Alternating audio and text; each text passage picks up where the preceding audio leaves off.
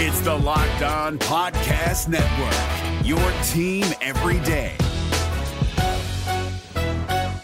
This Locked On Podcast is brought to you by Home Chef. Now that the novelty of the new year has dwindled down, how are your resolutions coming? One of mine was to order less takeout, cook more at home, but I'll be honest, I haven't been consistent. That is until I found Home Chef. Home Chef provides fresh ingredients and chef-designed recipes conveniently delivered to your doorstep to simplify the cooking experience and without robbing you of the joy of putting a dish together yourself. I'm pescatarian and they cater to a variety of dietary needs. I had this super refreshing ginger sesame salmon, a beautiful trout dish, and a super comforting shrimp and vegetable orzo dish, all of which took me less than 30 minutes to put together. For a limited time right now, Home Chef is offering all of our listeners 18 free meals plus free shipping on your first box and free dessert for life at homechef.com/lockedon. That's homechef.com/lockedon for 18 free meals and free dessert for life. Homechef.com/lockedon. Must be an active subscriber to receive free dessert. Jackson Gatlin here, host of the Monday edition Locked On NBA podcast. Every Monday, I cover the three biggest stories in the NBA with the local experts from Locked On. It's an awesome recap of the weekend of the NBA and a look at what's ahead. Mark your calendars on Monday to join me for Locked On NBA podcast, available on YouTube and wherever you get your podcasts.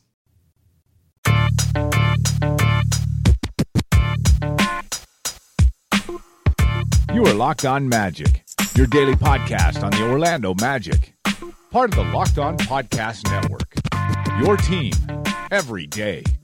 And you are indeed Locked On Magic, coming to you from the bowels of the Amway Center. My name is Philip Rosenreich. I'm the expert and site editor over at OrlandoMagicDaily.com. You, of course, follow me on Twitter at PhilipRR_OMD. I'm joined today, again, from the bowels of the Amway Center here after Game 4, the Orlando Magic falling to the Toronto Raptors 107-85 to go down 3-1 in the season series. I'm joined by Zach Oliver of Orlando Pinstripe Post and Danny Thompson of Around the Association. Guys, aside from the play, how are we doing, Mrs. Lincoln?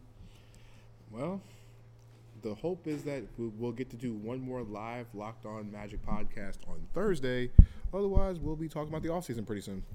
Yeah, and unfortunately, that's kind of how these series go at the end of the day. It's eventually a team does pull away, and this Raptors team, obviously, very, very good. We'll talk about the game, here in a moment. But Zach, what have been your overall thoughts on the playoff experience?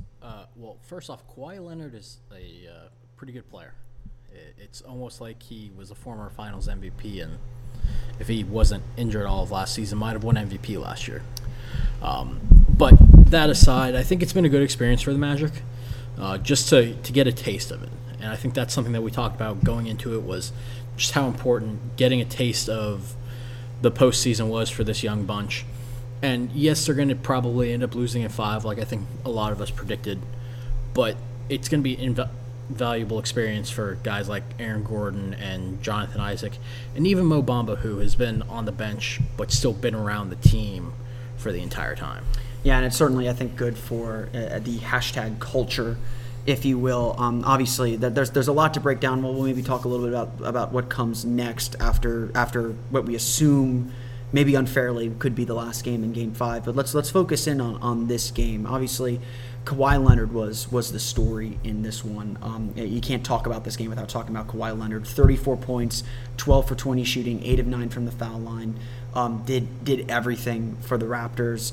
Clearly the best player in this series on the Raptors. Just a guy that the Magic just cannot stop when he's wanted to get it rolling. And Game 2 played a game very similar to this. I would say this game was better than his Game 2 performance. He just took over in every facet. Game 3 they slowed him down. Might have been more his illness than anything else. But what can the Magic try, or what can the Magic do to slow him down, or is this just a matter of he is that much better than everyone else? Asking the NBA to allow a 6th player to be on the court. It was a systematic destruction for Leonard the entire game. He had 9 points in the first quarter, 9 points in the second quarter, 12 points in the third quarter. The only reason why he didn't score 9 or 12 points in the fourth quarter is because the game had got out of hand at one point. It was a combination of driving to the basket, combination of three-pointers, combination of just a bit of everything, like you said earlier, Phil. He just did everything, and it just kind of took the heart of the Magic, took the sold-out crowd out of the building. So it's just, I don't know what you can do to stop him. Maybe add a 6th or 7th guy on the court. That's pretty much it. And it's not just what he's done offensively. Especially tonight, he was all over the place defensively. He plays the passing lanes really well, and his length really disrupts anything. I mean, he had one block on, I want to say it was Vooch, in the second half that looked like it might have been a goaltend, but he goes up and gets that. Aaron Gordon scored 16 in the third quarter, but the rest of the game, Kawhi. By that point, it was a 16, 17, 18-point game. I mean, Gordon put some nice window dressing on the game, and I want to talk about Gordon and how Gordon's played in the series in a little bit because I think tonight was a really nice performance from Aaron Gordon overall, going up against a Kawhi Leonard playing the way Kawhi Leonard was playing. But the Raptors just, I think this whole series, the Raptors have just had complete control. Everything the Magic are doing, they're fighting for. It's a struggle just to even pass the ball at times. And, when Toronto's been locked in defensively, it's just abundantly clear that the Magic have some nice players. They've been a nice story. They're certainly a capable defensive team. I would even argue tonight that they played, okay defensively for the most part, but they just don't have the horses to play in a series against a team like this when you can give the Magic your full attention. Right, and our buddy Keith Smith of Yahoo Sports and Celtics blog leaned over to me a couple times tonight and said that the Magic not having a creator offensively outside of DJ Augustine really hurts them. And the guys that they do have that can, sometimes get their shots. Evan Fournier was 8 of 14 tonight. I thought he looked better tonight than he did on Friday night, but he's hard not to. Yeah, but he still struggled some. And Terrence Ross couldn't get anything going. Terrence Ross has had a couple of okay games in this series where he scored, but overall, I feel like Terrence Ross has been a huge letdown in this series for the Magic. Yeah, and I think one of the places that I think we could say the Magic had, if not a clear advantage, a potential advantage, was their bench play. Toronto's very starter heavy.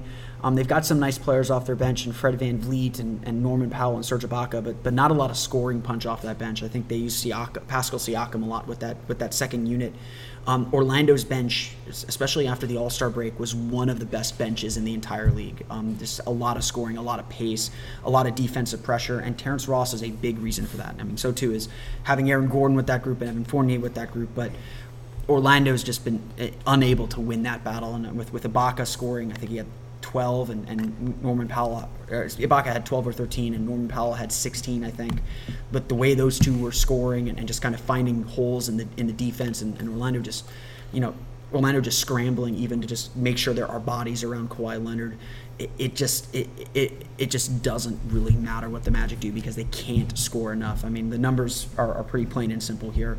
Tonight, Toronto had a 116.3 offensive rating. I believe that's their best mark of the series. So Orlando has played good defense, I think, overall against a really good offense. And tonight, it just kind of looked like they really let go of the rope in a lot of ways, especially after the great start the Magic had going up 9-0. It just feels so disappointing that the bottom just completely dropped out, and Toronto just put on a professional win in this game and in this atmosphere. And it felt like something that we haven't seen since really the first half of the season happened tonight, that the Magic really allowed their struggles on the offensive end to bleed into the defense. We saw that a lot in the first half of the year, and then after the start of February, last few days in January, they really kind of fixed that, and that wasn't a problem. But tonight, it kind of felt like their misses and their inability to slow down Kawhi really took the air out of the sails, per se.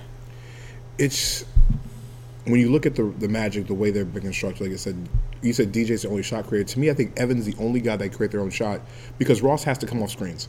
And the problem with Orlando is that with Vucevic not giving you what he was giving you all season, the 20 and 10, because he doesn't seem like he wants to be in the post against Gasol, it takes away everything offensively. And you have to change everything. The bench outside of Ross, what kind of scoring can we get from the bench? In game one, we had Carter Williams in double figures. Awandu contributed. Tonight, if Ross is not hitting shots, where's the scoring coming from off the bench? And if it wasn't from Aaron giving you 25 points, this game is going to be worse than what it was. Yeah, and it felt like this game should have been much worse than what it was. Because even when Orlando took a 9-0 lead, and I think Nick Nurse brought this up in his press conference as well, they were turning the ball over like crazy. Mm-hmm. They were throwing the ball around like they weren't 4 turnovers, I think, in the first 4 minutes. Yeah, and much Toronto like they did on Friday night in Game 3. Yeah, and Toronto wasn't converting them. I think Orlando did a good job getting back. But like Clifford said from the very beginning of the series, Steve Clifford really made sure to hammer this point home. They cannot turn the ball over against this team. The Raptors are one of the best teams at turning turnovers into points. They are legitimately a championship contender, a top 5 offense, a top 5 defense. It was always going to be a struggle, a really tough challenge to win this kind of a series. But Orlando has simply failed to kind of rise to the occasion. And it was going to be tough. And I think even Clifford has said in his press conferences, it's tough. We're not doing the things we need to do. Toronto deserves credit defensively for that, but the Magic aren't helping themselves. And I think more than any other game, more than even Game 2, this was a game where the Magic didn't help themselves and didn't kind of put themselves in the situations that they know they need to be in to be successful and get wins at the end of the day. It felt like they were forcing things a lot more tonight, and that you could really tell they felt like they had to go and win this one tonight. Yeah, and that energy helped them early on, and I do wonder if after that initial push that they got, that initial kind of burst that they got from the crowd, that when everything started getting silent, they just couldn't find energy again. And the Raptors, give Kawhi Leonard all the credit in the world. He silenced what was probably the loudest we ever heard the Amway Center when the Magic were up 9-0. This crowd wanted to be in this game. They've wanted to be in both games, and more than Game 3. In Game 4 tonight, Kawhi Leonard silenced them. This is Jake from Locked On. Locked On has teamed up with State Farm to spotlight some of the greatest supporting players in NBA history. After beating the Heat led by LeBron James and Dwayne Wade in 2011, Dirk Nowitzki won an NBA title and proved himself to be one of the greatest basketball players of all time. But there was one player in the starting lineup for the last 3 games of the finals that helped support Dirk all the way to a championship, JJ Barea. Led by JJ and Jason Terry, the Mavs' second unit proved to be the strength throughout the playoffs, where they led the NBA in bench scoring. But for games 4, 5, and 6 in the NBA Finals, Mavs coach Rick Carlisle inserted Barea into the starting 5 to help the Mavs space the floor and put more playmaking around Dirk. JJ Barea had a knack for running the pick and roll with Dirk that helped the Mavs score more efficiently on their run to a title. Dirk Nowitzki couldn't score the way he did if he didn't have much needed support from someone like JJ Barea. Sometimes you and I need that kind of support too. Think of State Farm like a pivotal team player. When you need help protecting the things that matter most, remember the jingle and just say, like a good neighbor, State Farm is there. Another point that I do want to bring up, and I think this is probably the point that Steve Clifford should maybe get the most criticism for, is his handling of Jonathan Isaac in the rotation. Tonight, he was in foul trouble. 2 early fouls, picked up a third shortly after checking back in at the start of the second quarter on a charge of all things. He only ends up playing, I think, 16:07 in the game. I know he didn't score, and I think some of that's just not being in rhythm, but we're obviously at a point in the season where you have to be a little bit desperate and maybe, if something's not working, to try something that maybe you haven't tried before out of just desperation to get something going. But how vital is it to even have a chance in this series right now to have Jonathan Isaac on the floor, and how much of an impact did those 2 fouls have on this game in entirety? I think it had a pretty big impact because we've seen the job that Isaac can do on Pascal Siakam, which I don't think is really come through enough because Siakam's had some pretty big games. But when you look at the numbers with Isaac on him versus everyone else, Isaac's done a good job on him, and that was the case a lot during the regular season too. So losing that, it opens some things up because Siakam then can get a smaller guy like an Evan Fournier or Terrence Ross. He's feasting on those guys. Yep. It's game over. I believe in Game 3 he was 4 of 10 from the field against Isaac, and then 9 of 10 against everyone else. So that right there, he's feasting on them. And he didn't have his best game tonight, but they didn't need it as much with Kawhi having a big game. But also, to your point of needing to try something, maybe that's playing Jonathan Isaac more. Maybe that's going deeper into your bench. We saw it when Jarrell Martin came in his first stint, 30, 45 seconds, gets a block on one end on Kyle Lowry, gets an offensive rebound, then hits a corner three. You know, if you can get guys that can come in and give you that boost that you're not expecting, that's what you need, especially when your backs are against the wall.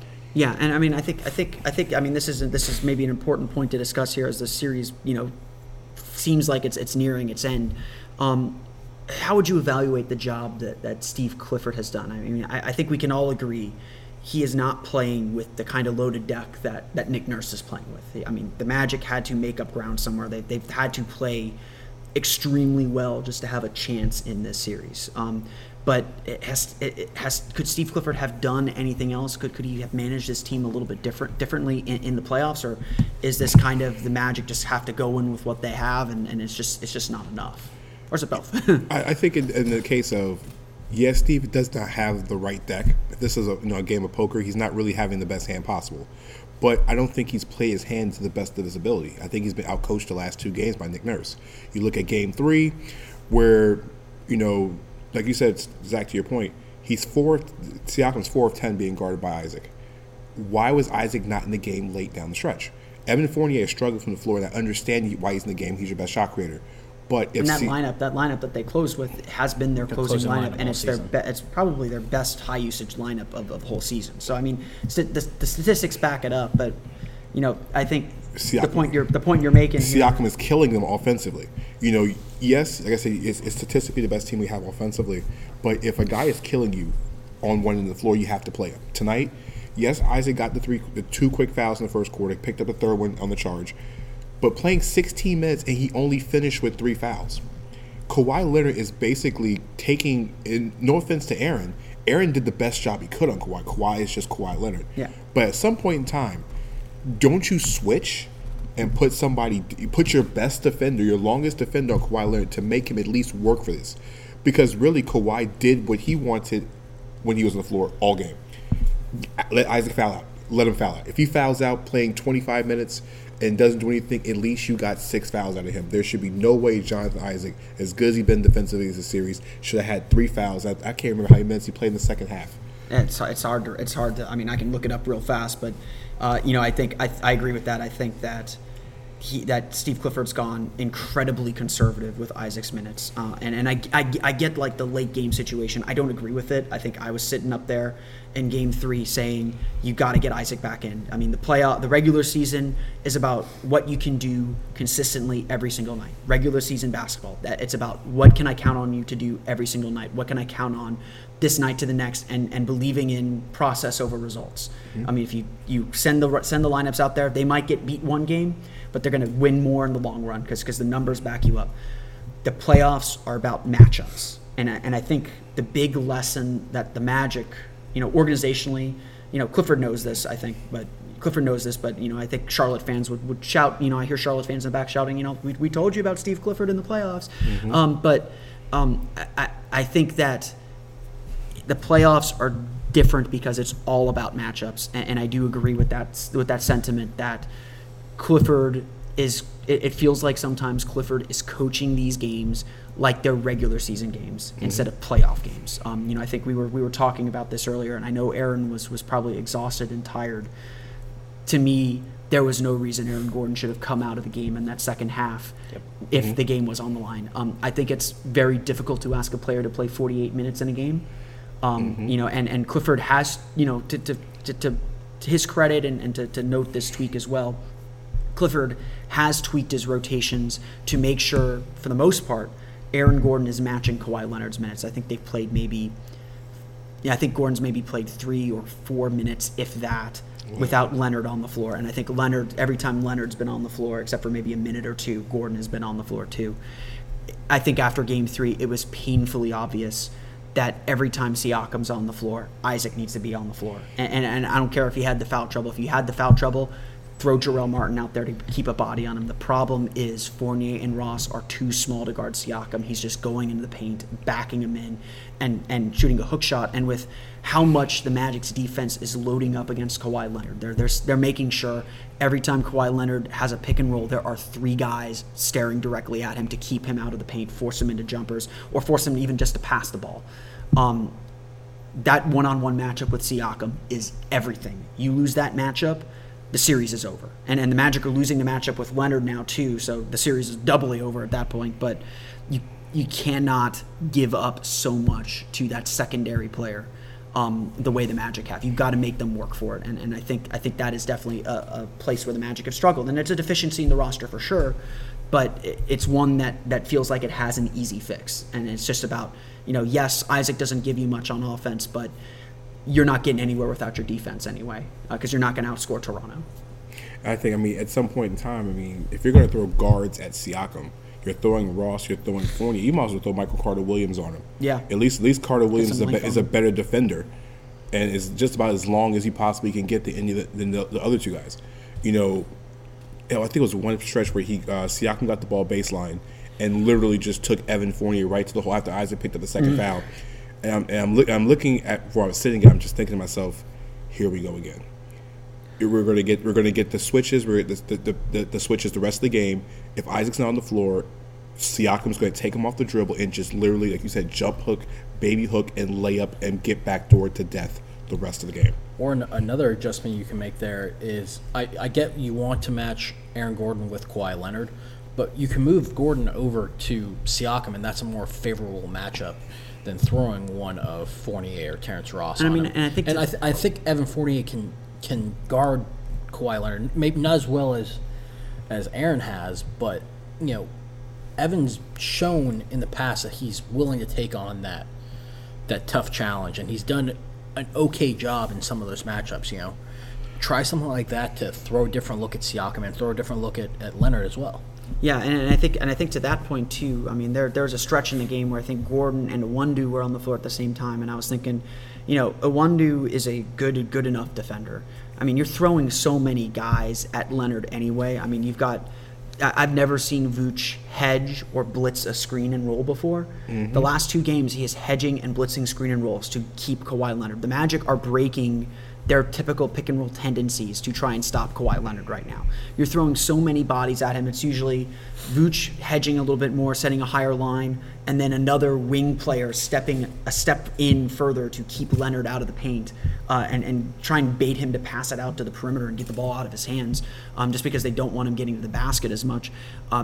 I think, if Wes Iwundu is going to be in those lineups, you can do Iwundu on Leonard. I think there should be a little bit more flexibility on that. But, at the end of the day, I think we could talk about the defense and how Orlando's defending Toronto all we want. But the real issue remains that this Magic team cannot score. They don't have the offensive weapons to get into the lane consistently and break down what is a very good Toronto defense, a defense that has been extremely physical and has made Orlando extremely uncomfortable throughout the whole series. That 9-0 spurt at the beginning of this game was probably the best the Magic have played on offense all series long. It was the cleanest they played, and it looked like things were easy, and it looked like, okay, maybe they've gotten the lid off, maybe they've gotten a little more comfortable and they know how to attack this, and then it just stopped. And I don't know what to attribute to that to. Clifford seemed to suggest it's sort of a battle of wills almost, and Orlando just got a little too comfortable with their shot making early on, and just fell into the trap of settling for shots rather than keeping the ball moving for the full 48. What can we attribute that to? I think really it was about 11-7. I guess it started 9-0, 7-0, 9-0. It was 11-7 when Isaac picked up that third foul. The second foul, excuse me. The second foul was 11-7. Then Kawhi Leonard literally scored 6 consecutive points to give them the lead. It was it gave them the lead. It was a 5-point lead. Then the Magic never touched the lead the rest of the game. It was like they knew the second Isaac went out that game, the defensive matchup switched, and Kawhi cut the light on, and lights out. And I think the only thing that the Magic can really do in this series is, number one, you have to protect the fouls of Gordon, because Gordon had 3 in the first half, Isaac had 3 in the first half. They can't get in foul trouble.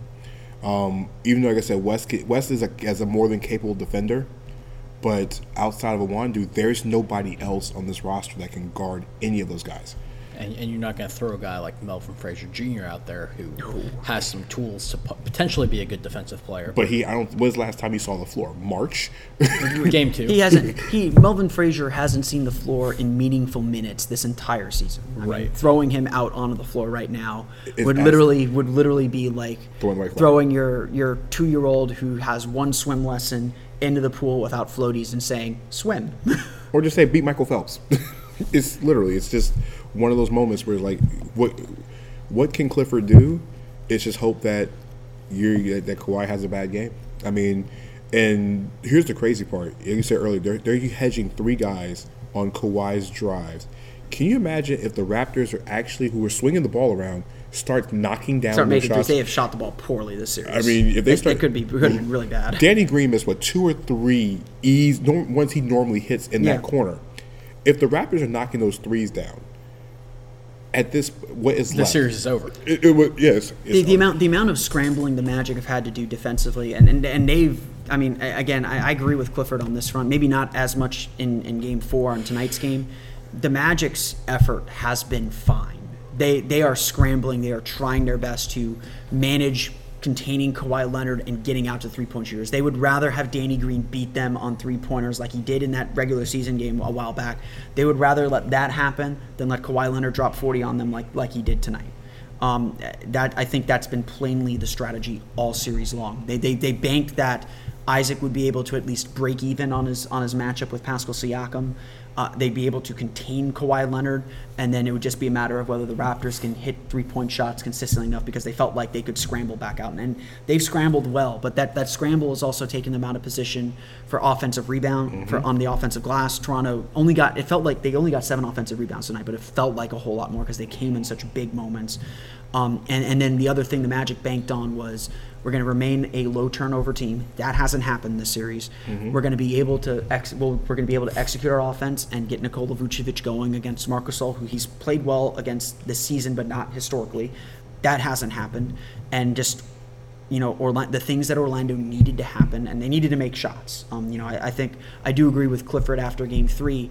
The big thing in Game 3 was they missed a lot of open shots, and the Magic players have even admitted that one of the reasons they're missing open shots is that they're just rushed. They know that pressure's coming. They know that next guy is coming. Toronto's defense has been incredible this series. They deserve a ton of credit, but Orlando's offense just was never up to par. And honestly, I know there's a lot of fans that want to harp on the defense and focus on the defense because that's been an easy narrative for this Magic. And the defense has been good. I would say it's been okay. It's maybe not up to the standard that the Magic set for themselves in the regular season quite as much, but the offense is the problem. I mean, if the playoffs expose your weaknesses in every way, all the weaknesses are on the offensive end right now. I honestly don't worry about this team's defense. If the Magic could score at any type of consistent rate, they'd be in this series, I think. But unfortunately, Orlando's had to add some wrinkles defensively to try and keep themselves in games because the offense just isn't carrying its weight. And I think that this is probably where having such a young, inexperienced playoff team is tough, that they're not used to making these kind of adjustments in such a short time. Like, you're going to make adjustments throughout the regular season, but you have more time for them to be put into place. It's not even that. It's making those adjustments with the pressure they're facing, with the other team, right? Like knowing you're. I think there is something to it. You don't know a team as well as you know a team in the playoffs, and the Raptors figured out. The Raptors kind of, I think, eased into Game 1. I think we can all agree they kind of eased into Game 1. They played Game 1 like a regular season game, and guess what? The Magic played the Raptors really well in the regular season. Game 2, the Raptors said, we're done with this. We know what we have to do. We have to cut off the head of the snake. DJ Augustin's the only guy that can get in the paint. We're going to put some size on him and Danny Green. And they did that in the second half of Game 1. And the Magic's offense in the second half of Game 1 was terrible. Outside of that last minute when they executed well enough to win the game, it was terrible. And it's been that way ever since. And so Orlando, obviously you can't fix that problem now. That there's A, not enough time, and B, you can't go out and acquire players that can help you fix it. But I think that's priority number 1, is Orlando has to become a better offensive team if they want to compete seriously moving forward, or take that next step as a team and continue to grow heading into next season.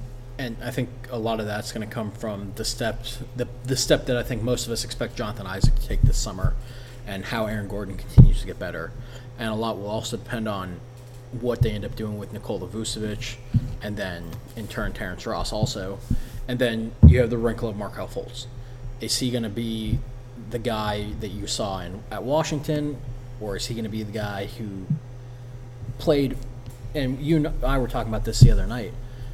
He played well in the first part of the season for the Sixers. He just didn't shoot the ball well. Yeah, you just have to put your hands over the field goal percentage part of his box score. But he can get into the paint. I mean, he can get into the paint and he can dish. He's had a triple-double already in his career. And I think that's something that the Magic really miss, especially tonight and Friday night. Friday night they had Toronto in the penalty early in the third and the fourth quarter. They shot 6 free throws in the 2 quarters combined. Tonight they got the Raptors in the penalty with like 7 minutes and 37 seconds or something like that to go in the third quarter, and they shot 3 free throws, all that came within like the last minute from Aaron Gordon. That's unacceptable. If you, especially when your offense is struggling and you need to find a way to manufacture offense, get downhill, get somebody who can get into the paint, draw some contact. That's what you got to do at some point to manufacture and keep your offense going.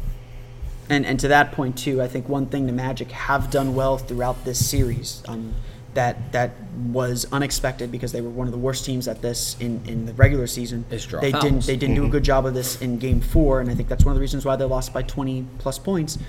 Get to the free throw line, and they made free throws. Game 2 they didn't make free throws. If they make their free throws in the first half of Game 2, that's a very different basketball game.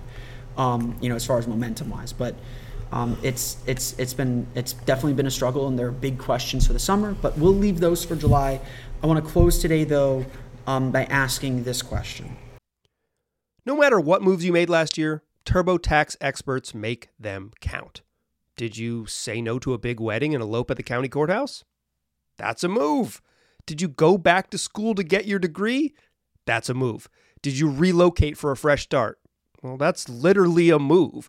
Maybe you moved into a houseboat instead of a house, or switched gears from rideshare driving to video game streaming. Or you rode the stock market to the moon and back. TurboTax experts make all your moves count, getting you every credit and deduction you deserve. They'll file with 100% accuracy and get you your max refund guaranteed. So, switch to TurboTax. Make your moves. They'll make them count. See guarantee details at turbotax.com/guarantees. Experts only available with TurboTax Live. What did you think of how Orlando fans showed up for games 3 and 4 here? Obviously, didn't go the way they wanted to. I think that there was but momentum never really got behind the Magic enough for the crowd to be a real factor. Maybe the end of Game 3 more than any other.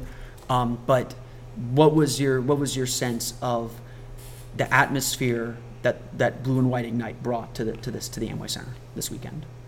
At the start of the game, like I said, I've been here, I feel like 5-6 years now. Too long. Exactly. I've never heard this place this loud when the game started. And then when the fourth quarter started, the place got loud again. And this was I even asked Aaron in the post-game press conference about the crowd. He said the crowd was great. He just felt like he felt disappointed that they could not give the fans what they wanted. He said the entire city's behind them, and it's something we have not seen in years. The fans here want to support this team. You guys are in the forums, you guys are in the chats, you guys get DMs all day long. The fans want this team to win. It's been so long, and to be in this building tonight, it was so electric at the beginning. And then when it was 9-0, yeah, you couldn't even hear yourself. That's the loudest I've heard this building for a Magic game. And so I think the crowd was amazing tonight. I just wish it would have sustained, if the Magic could have sustained, even when Jerome Martin came in. Like that 45-second stretch where you had the offensive rebound, the block, and the three-pointer, the crowd got loud again. Mm-hmm. And then, like you said, Kawhi Leonard just took the energy out of this building. But this place was electric the whole night. It could have been better, but they just didn't play well tonight. Yeah, and I think even Friday night, you had that same feeling that everyone was electrified early, and then as things kind of looked bad, they were a little more quiet. But then once the Magic made the run, they were in it, and they picked the team up. And I felt like tonight they might not have done that as well. When the team might have been down, they needed a little bit of energy from the crowd, and they weren't getting it. Yeah, I think that's fair. But I don't think that's a slight on the crowds that have turned out in in huge numbers. I mean, Friday night was the second most fans ever in attendance at a Magic game at Amway Center. Tonight, and I'm gonna call BS on that, because the one that's number one definitely was not the most attended game in Amway Center history. Is that the most attended Magic game in Amway Center history was last year's season finale between the Magic and the Pistons. That was those. I'm sorry, Magic media people. Those books were cooked. I'm sorry. It was loud, that game. Fans were into it, and most fans on my timeline would say, "Why are they cheering? We need to lose this game." To which I would say, I mean, even I think I was at that point of saying, "Yeah, no, they don't need to win this game. They should probably lose this game." And God knows they tried.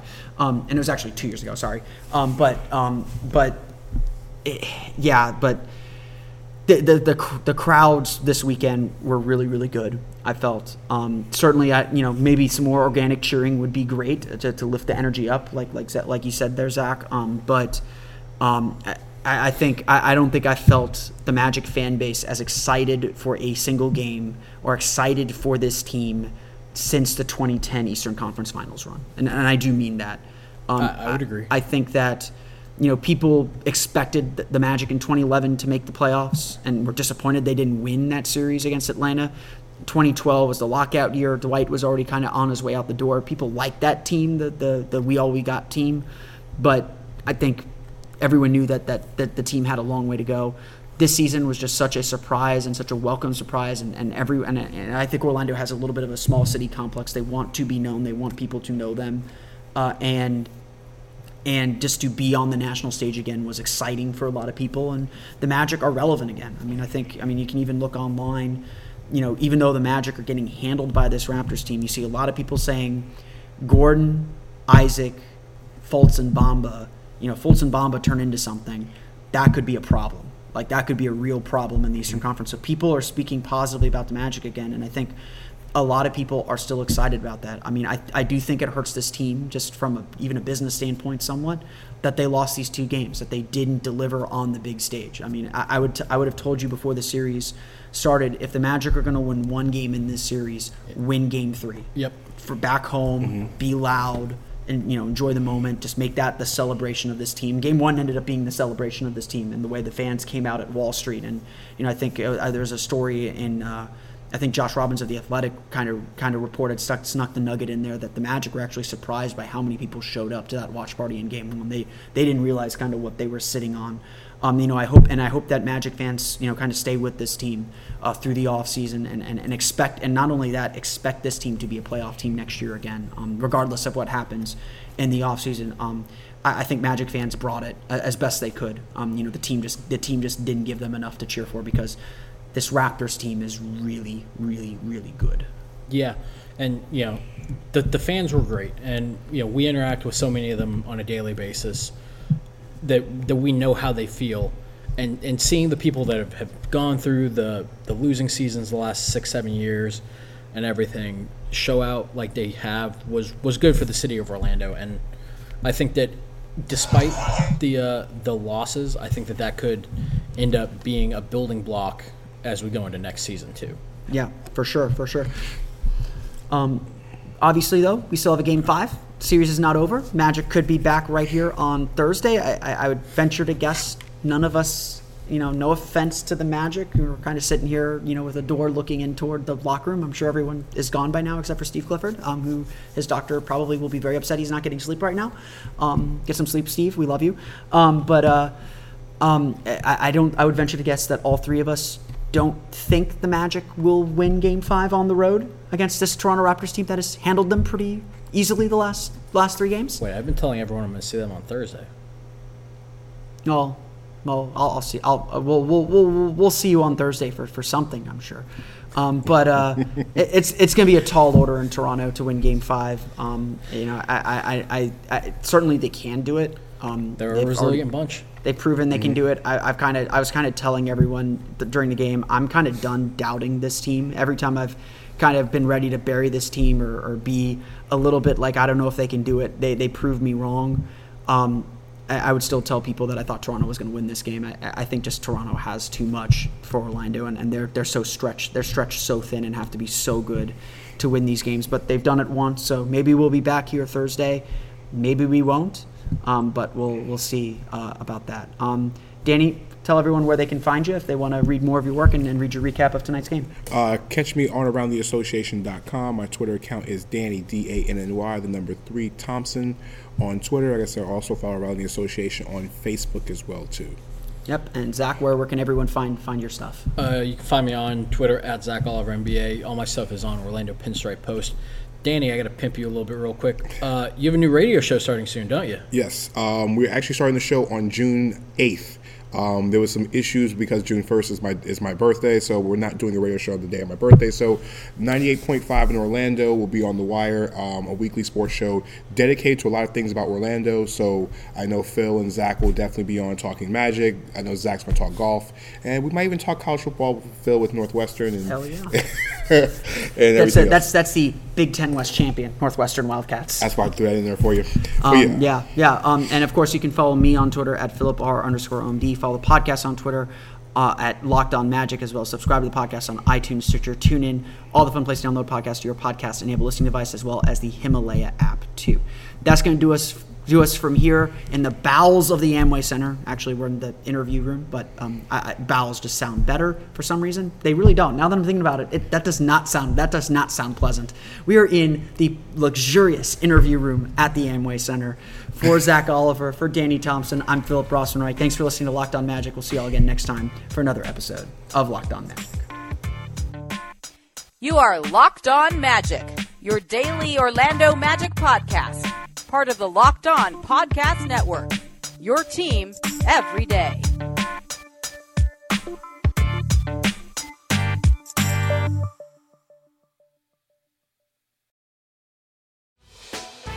Hey, Prime members, you can listen to this Locked On podcast ad-free on Amazon Music. Download the Amazon Music app today.